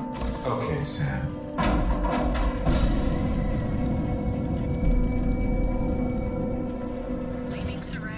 Moon is the debut feature from Duncan Jones, who subsequently directed Source Code, which a sequel is being cooked for right now. That's on my watch list, Larry. And he is in the process of making this huge Warcraft movie. So he's just playing Warcraft and getting paid for it. He's just getting research done, yeah. But he seems to be getting bigger and bigger budgets, which is kind of pleasing to me because I'm a big fan of his work so far. Mm-hmm. Moon stars Sam Rockwell, Kevin Spacey, Sam Rockwell, and Sam Rockwell. With a little Kevin Spacey. Yeah, there's also a little bit of Kevin Spacey there as well. But we are introduced to this character of Sam, who is living this solitary life, mining this precious ore from the moon, and spending his days hanging out with a very deliberately HAL-like sentient computer. Yes, this is HAL from 2001. You might remember 2001 from Yes. our previous discussion. And I think that this movie is very aware. It's a science fiction movie for a science fiction audience, and it knows that people who love sci-fi love the shit out of 2001 and are familiar with its elements. And it's clearly made by someone who loves the shit out of 2001. Absolutely. Yeah. But I love the way it kind of uses our dislike and distrust of HAL against us in this movie. Because we know HAL and the history of that, and because we know that there's going to be some kind of threat or danger or puzzle to figure out. The mild-mannered robot must be evil. He must be bad news. He must be bad news. And you really get the feeling like it's holding something back. It's not telling Sam everything. And there's truth to that. But as this mystery is slowly unfolding, this becomes, in a way to me, not only the most horrific movie on this list, but probably the most profoundly sad. That said, I fucking love it. It's really, really good. And I've watched it a Sam few times Rockwell, now. man. Sam Rockwell, like, how he didn't get a nomination at least for this movie. Like, well, that doesn't surprise me, to be honest, because nominations are, you know, I only care about what we think of the movie, and so should Sam Rockwell. We love you, Sam. We love you, Sam. Particularly in Moon. Yeah. Yeah, he's not even really there to mine. He's just there to sweep the floor and be there in case something goes wrong, right? The whole mining operation is completely automated. The movie is probably the most scientifically accurate space movie since 2001. I remember an anecdote I heard about this movie in which people were asking the makers of the movie that were doing a panel with a bunch of scientists. They'd shown them the movie and were asking for feedback on what they felt about it. I'm not sure if they'd seen the movie or if they'd been shown the script and were asking for feedback on the scientific elements of the movie. And somebody made the comment of, why are the walls of the station that he's living in on the moon, they look like they're concrete, they're all thick, slabby, like wouldn't the sort of prefab habitats you drop down onto the moon be more like a train car, right? A metal box. Right. And the answer was, well, no, this is a substance that's called mooncrete that you would make once you get to the moon by With mixing available water materials. with the sediment on the moon's surface. Right. And someone else in the audience said, that's very interesting because I'm working on exactly that technology for building habitats on otherworldly bodies. So, you know, that's hearsay on the internet from some guy who doesn't know what he's talking about, but I did read that story somewhere. Wish I could find the source. Very cool movie, not just because it gets that kind of thing right, but because it tells a story that really gets to me in a way that makes me really uncomfortable. It had a big effect on me when I watched it, and it could be a particularly dark episode of like The Twilight Zone or something about this, and sort of like the brutal twists and turns it takes. I'm just going to start off with the plot. I think we'll talk more about it as we get into it, but Sam is almost done his 3-year contract. He's like 2 weeks or under away from getting to go home, and he is ready to go. And there's some sort of technical problem out in the field that he has to go and look at, and he ends up crashing this grader that he's driving. Mm-hmm. All of a sudden we see Sam waking up in the sort of medical room on board the computers, or the HAL program, computer robot, is nursing him back to health. Gertie. Gertie, thank you. Yeah. Is nursing him back to health. And circumstances dictate that he realizes that his spacesuit is missing and that machine he was using is still out where it is. That's and when right. he goes to investigate it, despite Gertie's protests, he finds Sam. He finds himself in there, and he brings that Sam, who is very sick and not well, back and tries to puzzle out what is happening. Has he gone crazy from being alone too long in space? What the fuck is going on? So the crashed Sam wakes up to find another Sam standing at his bedside, and the two of them are, needless to say, flummoxed. And that's where we start, and that's just where the turns and questions of the movie begin, really. One of the things that made me know while I was watching it the first time that this was kind of like a really smart movie was it seemed to know what I was asking. In the first 10-15 minutes of the movie, I thought, this is an interesting setup, but why is Sam alone? Why would they make him be alone? He's not like he's that far from Earth, and it's not like having another person on the space station is such an unbelievable expense. Like, why? And the movie answers that question. And when you're in Sam's head and she's like, why is there a body in that thing? Like, you ask that question the same time Sam does. It anticipates where its audience members are going to be in a way that few movies really, very true. Really try to. The exposition is timed to exactly when it's on a need-to-know basis, right? Yeah. You get to that question and they know that if you're with the movie, this is what you'll be wondering now. But I will Very say, engaging. this is not something that you can watch passively. If your head's in your phone, or if you're like, if you're not totally engaged with the movie, Just then watch it's not, iRobot in that Yeah, case. indeed. This movie will pay off the attentive viewer, but It's not an action movie, and it's not even necessarily a thriller. Like I say, it's got the feel of like a dark Twilight Zone episode almost.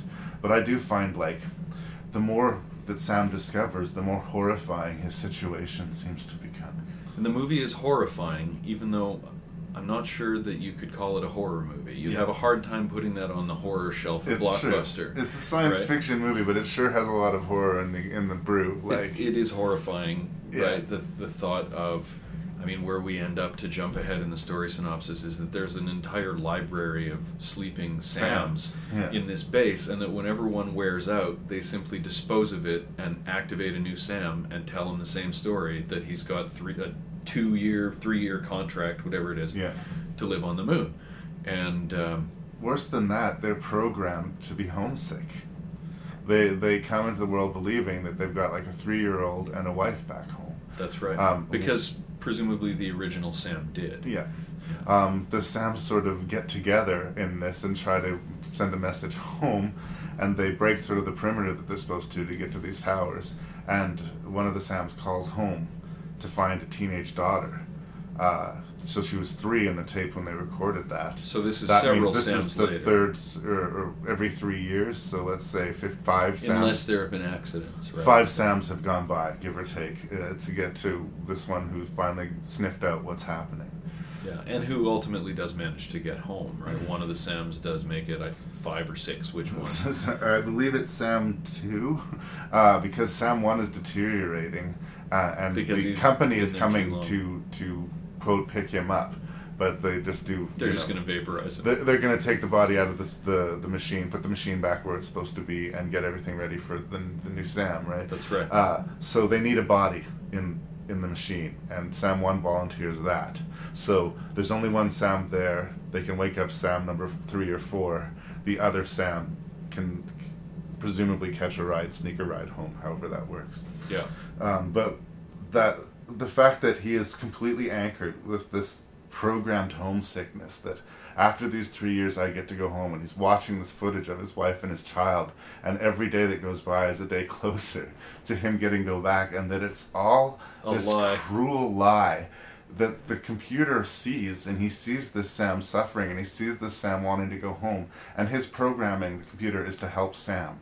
So when Sam starts figuring it out, the computer does everything it can within the parameters of its program to help him. To help him figure it out. And because we're programmed to think it's Hal, he's going to do something awful, he's responsible for this. Yeah. He helps Sam achieve an awareness of what's really going on. In a way, if it was a story about a guy who went crazy in space and started seeing different versions of himself and just went barking mad, it would be a happier story. Yeah. Like, the coldness that it would take to make these living beings to live a life of toil and suffering and to die a meaningless death. And the coldness of the fact that the only reason it's done is because it's cheaper to do this rather than train a new guy Or pay him several years. How much do you pay one of these clones? Yeah, exactly. Probably nothing. A clone and a robot mining for all of the Earth's resources off of the moon? Yeah. A lot cheaper than actually having to fly things back and forth from the moon. There's interesting training questions. people to do the job. Too, because like you get just glimpses of it in reports, because one of the clones does, as you say, make it home and spills the beans. Yeah, he climbs into the big rail gun that they use to shoot their refined ore back towards the Earth. Yeah, and he takes some of the ore with him. It's a plot point that's not very clear, but so that he'll have money. It's valued quantity, so he takes some for himself as well. But yeah, so he spills the beans, but it's interesting because the original Sam, who they made the clone copy of, was presumably complicit. So in a lot of ways, Sam is both our protagonist and our villain.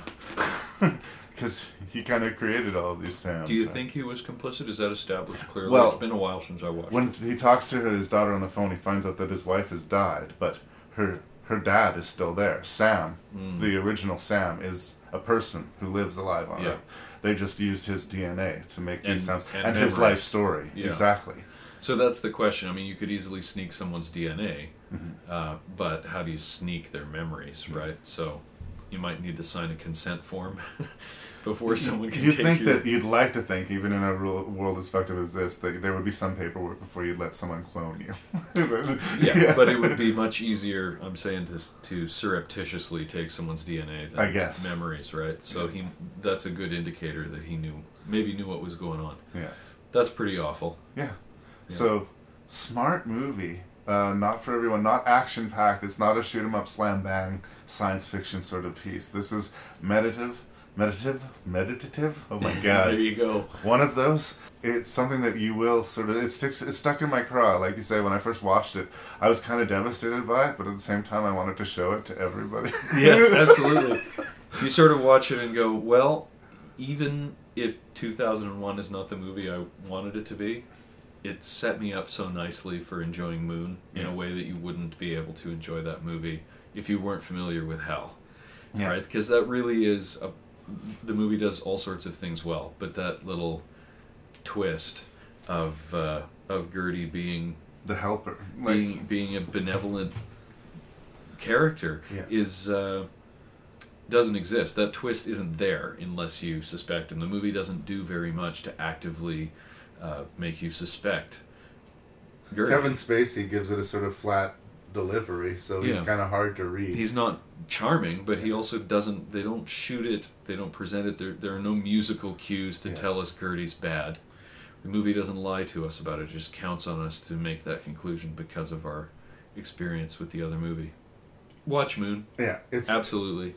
It's a fantastic science fiction movie, and it's more of a complete story. Whereas, like as we talked about 2001, the ending is kind of up to you in that one. This one kind of pays you off with that finish. I mean, another version of this movie, which would probably still, I would still say would be great, would be just, there would leave us with Sam and the series of clones on the base trying to puzzle it out. Really, the concept alone is strong enough to sustain a movie. The fact that they paid us off in the third act the way so few science fiction movies seem to be able to manage. And this is his first movie. Maybe you can fill me in on this. I have heard a rumor that there is talk of a second Moon movie. Oh, really? Is this true?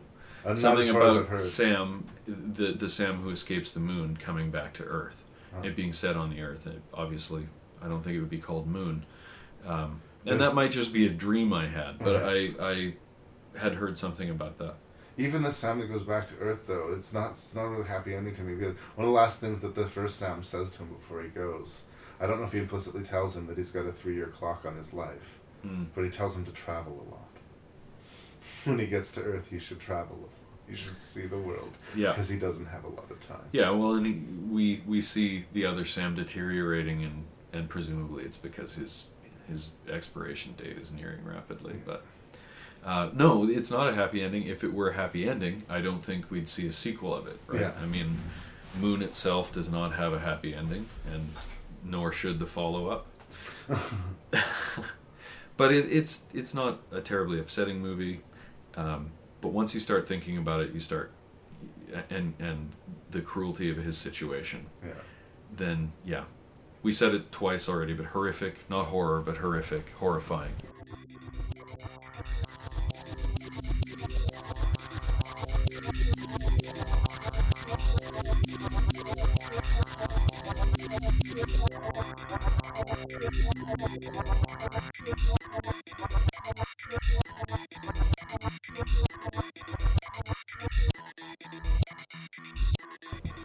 All right, brother, the time has come for you to rank... Cash money on the table. Yeah. It's time for you to rank these 6 man and machine sci-fi scare movies.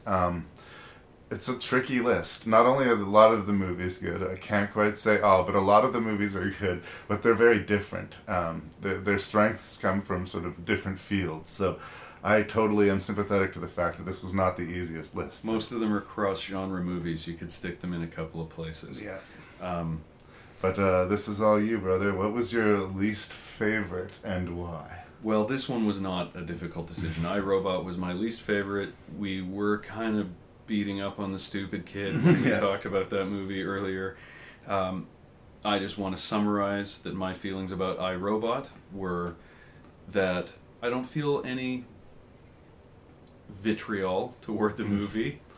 I just don't care about it. You could watch it on a plane. Yeah, but I wouldn't.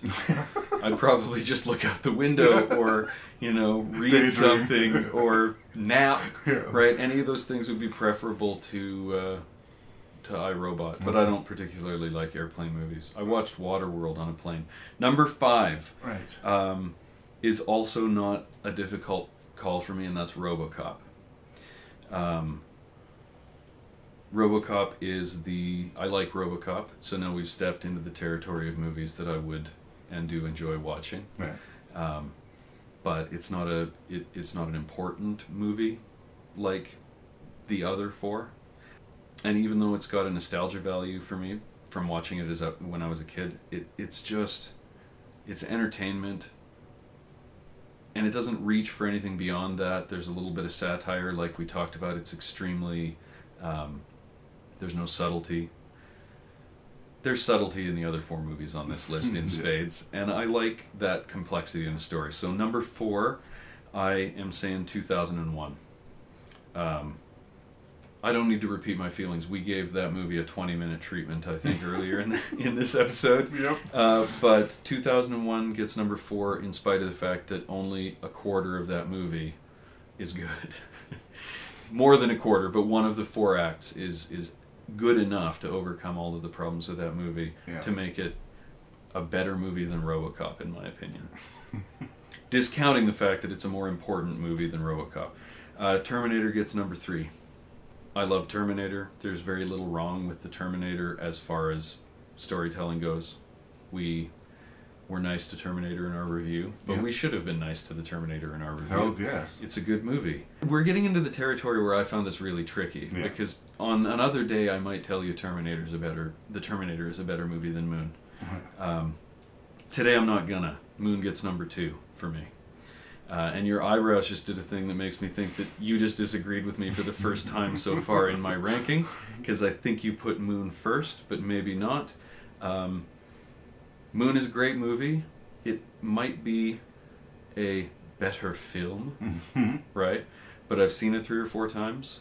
I haven't seen everything there is to see in that movie, but I think Matrix wins on rewatch value and on the fact that it's exciting, right? Moon is so good on so many levels, and I love watching it, but it's not exciting on the level that The Matrix is. Right.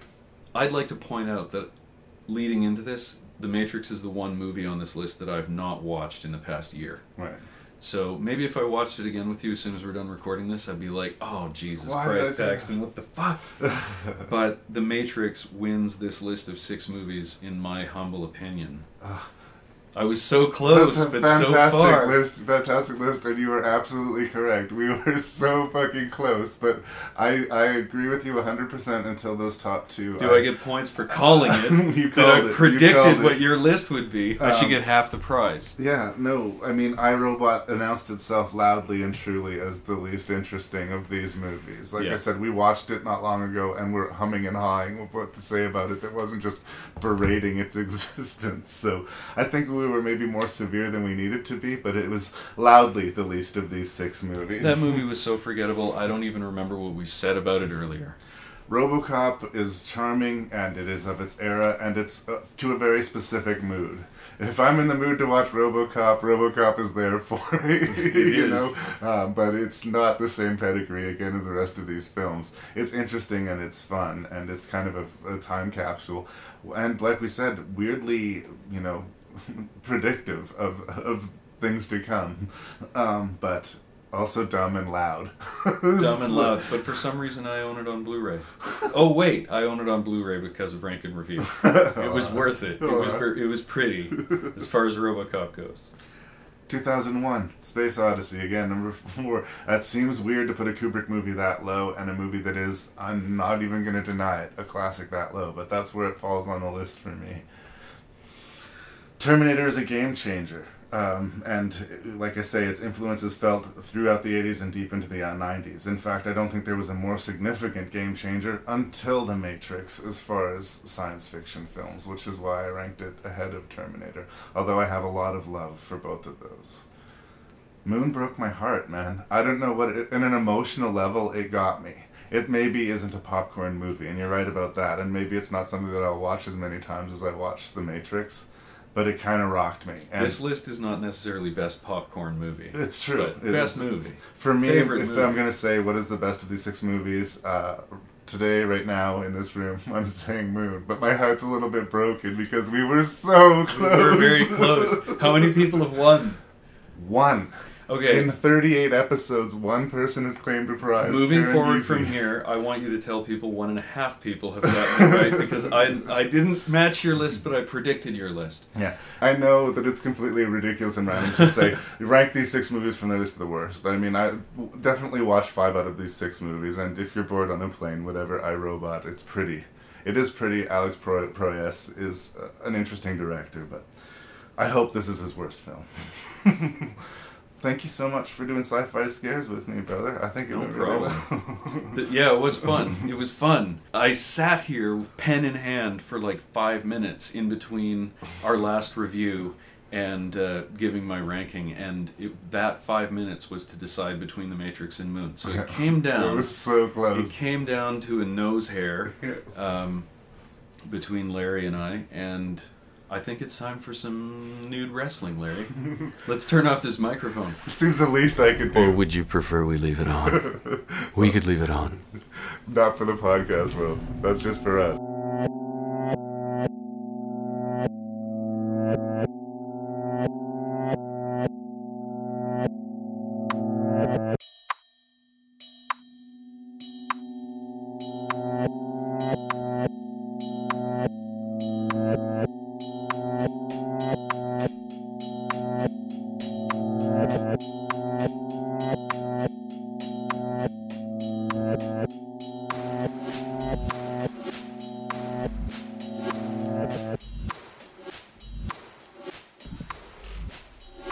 So in lieu of Jerry's this week, we're not going to give out awards. All of these movies are worthy of awards except for iRobot.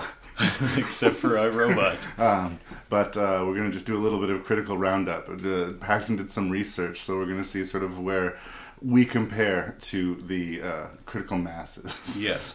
Now, for your gracious host and myself, it's been several days since everything else we talked about, but we got back together.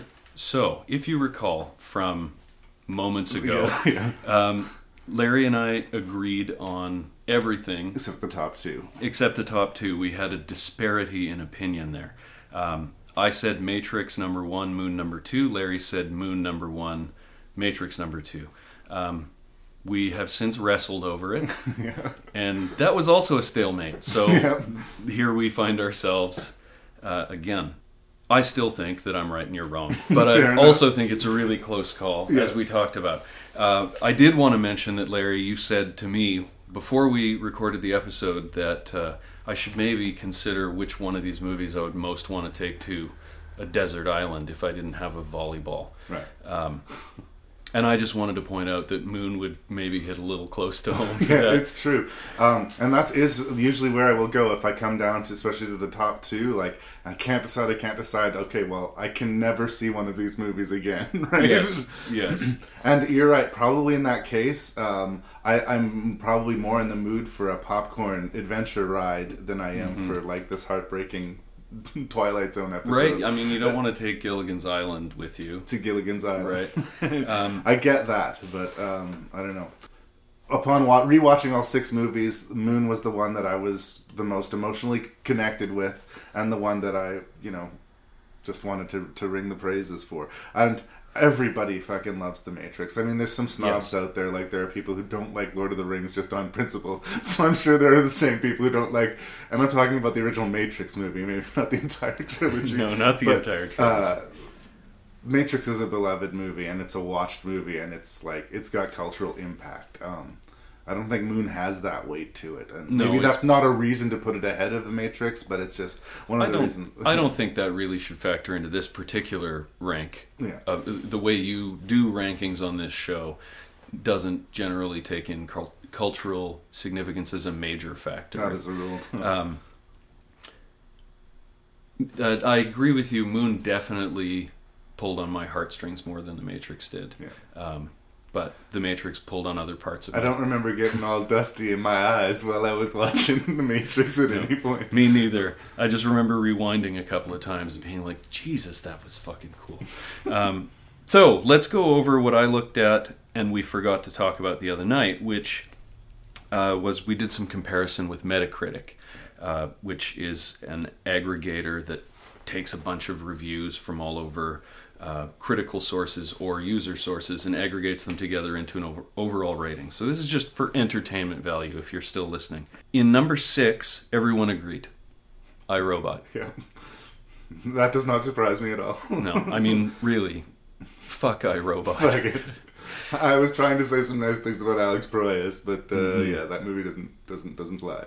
Now, in 5th place, Metacritic users said RoboCop, which agrees with both Larry and myself.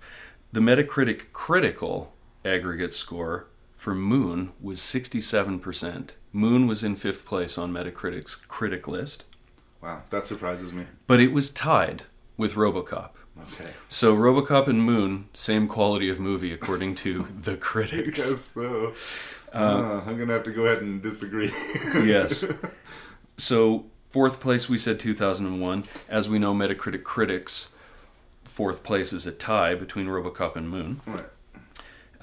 And for the users, we've got a 3-way tie here. They say RoboCop, Terminator, and 2001 all deserve an 8.3 out of 10. Interesting. Yes, with iRobot at 7.1. The critics in 3rd place say The Matrix. Users say 2001. In 2nd place, the critics said The Terminator, 89%, which is a little higher than either Larry or I put it on the list. Users said Moon. Wow. So Metacritic users give Moon much more credit than the critics. That's interesting. I think the critics are out to lunch on that one. I think Moon is a beautiful, brilliant movie. I do think that it's also the type of movie that people will like rent a sci-fi movie. Ooh, what's this, Moon? And expect something a little bit more action-oriented or a little bit more, I don't know, scary. And, you know, they get this meditative thinker or sci-fi piece and turn it off halfway through. So I'm actually heartened to hear that the users like Moon. Speak on behalf of Moon, but I'm perplexed as to the critical response. Me too. That's the main reason I wanted to talk about this, was I thought it was interesting. 1st place, the users say The Matrix. Yeah. So Metacritic users are with me on the top 2. And the critics say 2001, obviously. Yeah. But yeah, critics just love the Kubrick. Critics beyond Kubrick's parts. So there we have it. Metacritic. The users are pretty close to our list, even though they're, you know, Swiss on the whole middle of the list. Everything's tied. It's all neutral. And the critics are just out to lunch, with the exception of iRobot. I don't know what happened to them. I guess if I've reviewed this many movies on a podcast, I'm something of a critic. But I have to say that I'm glad that I'm on the side of the common people, as it were, than the hoity-toity critics in this point. And yeah, we're not hoity-toity. Go ahead and watch iRobot. No judgment. I watched it. 7.1 does seem high to me. Even if it wasn't a failing grade, 7 is like a watch. That's a recommend. Yes, although the critics said 5.9 out of 10. Right. So even meaner to iRobot. I'd probably give it a 5. Yeah. It's visually strong. The script is neither here nor there. You know, it's just not Asimov. So. Mm-hmm. So best to put it from our minds. Yes. I don't think we'll hear about this movie again on Rank and Review. No. I can't imagine in a scenario where I will need to revisit iRobot. If a career retrospective on Will Smith is not high on my priority list yet. So which is funny, because I bet if you went back through here and counted mentions of movie titles, iRobot would be on top of the list. iRobot. Is there anything else you want to say before we wrap this shit up? No, I'm good to go. Let's let these good people go back to their lives. Yeah. And go feed your cat. We may be returning to space again someday. The human adventure is just beginning. And there it is. Episode 38 is done. You can send your feedback to rankandreview@gmail.com. That's RANKNREVIEW. Let me know what I got right. Let me know what I got wrong. Any feedback you'd like to give, I would welcome.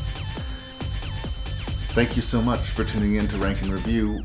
Please do tell that other film freak in your life about the show, and hope to catch you next time.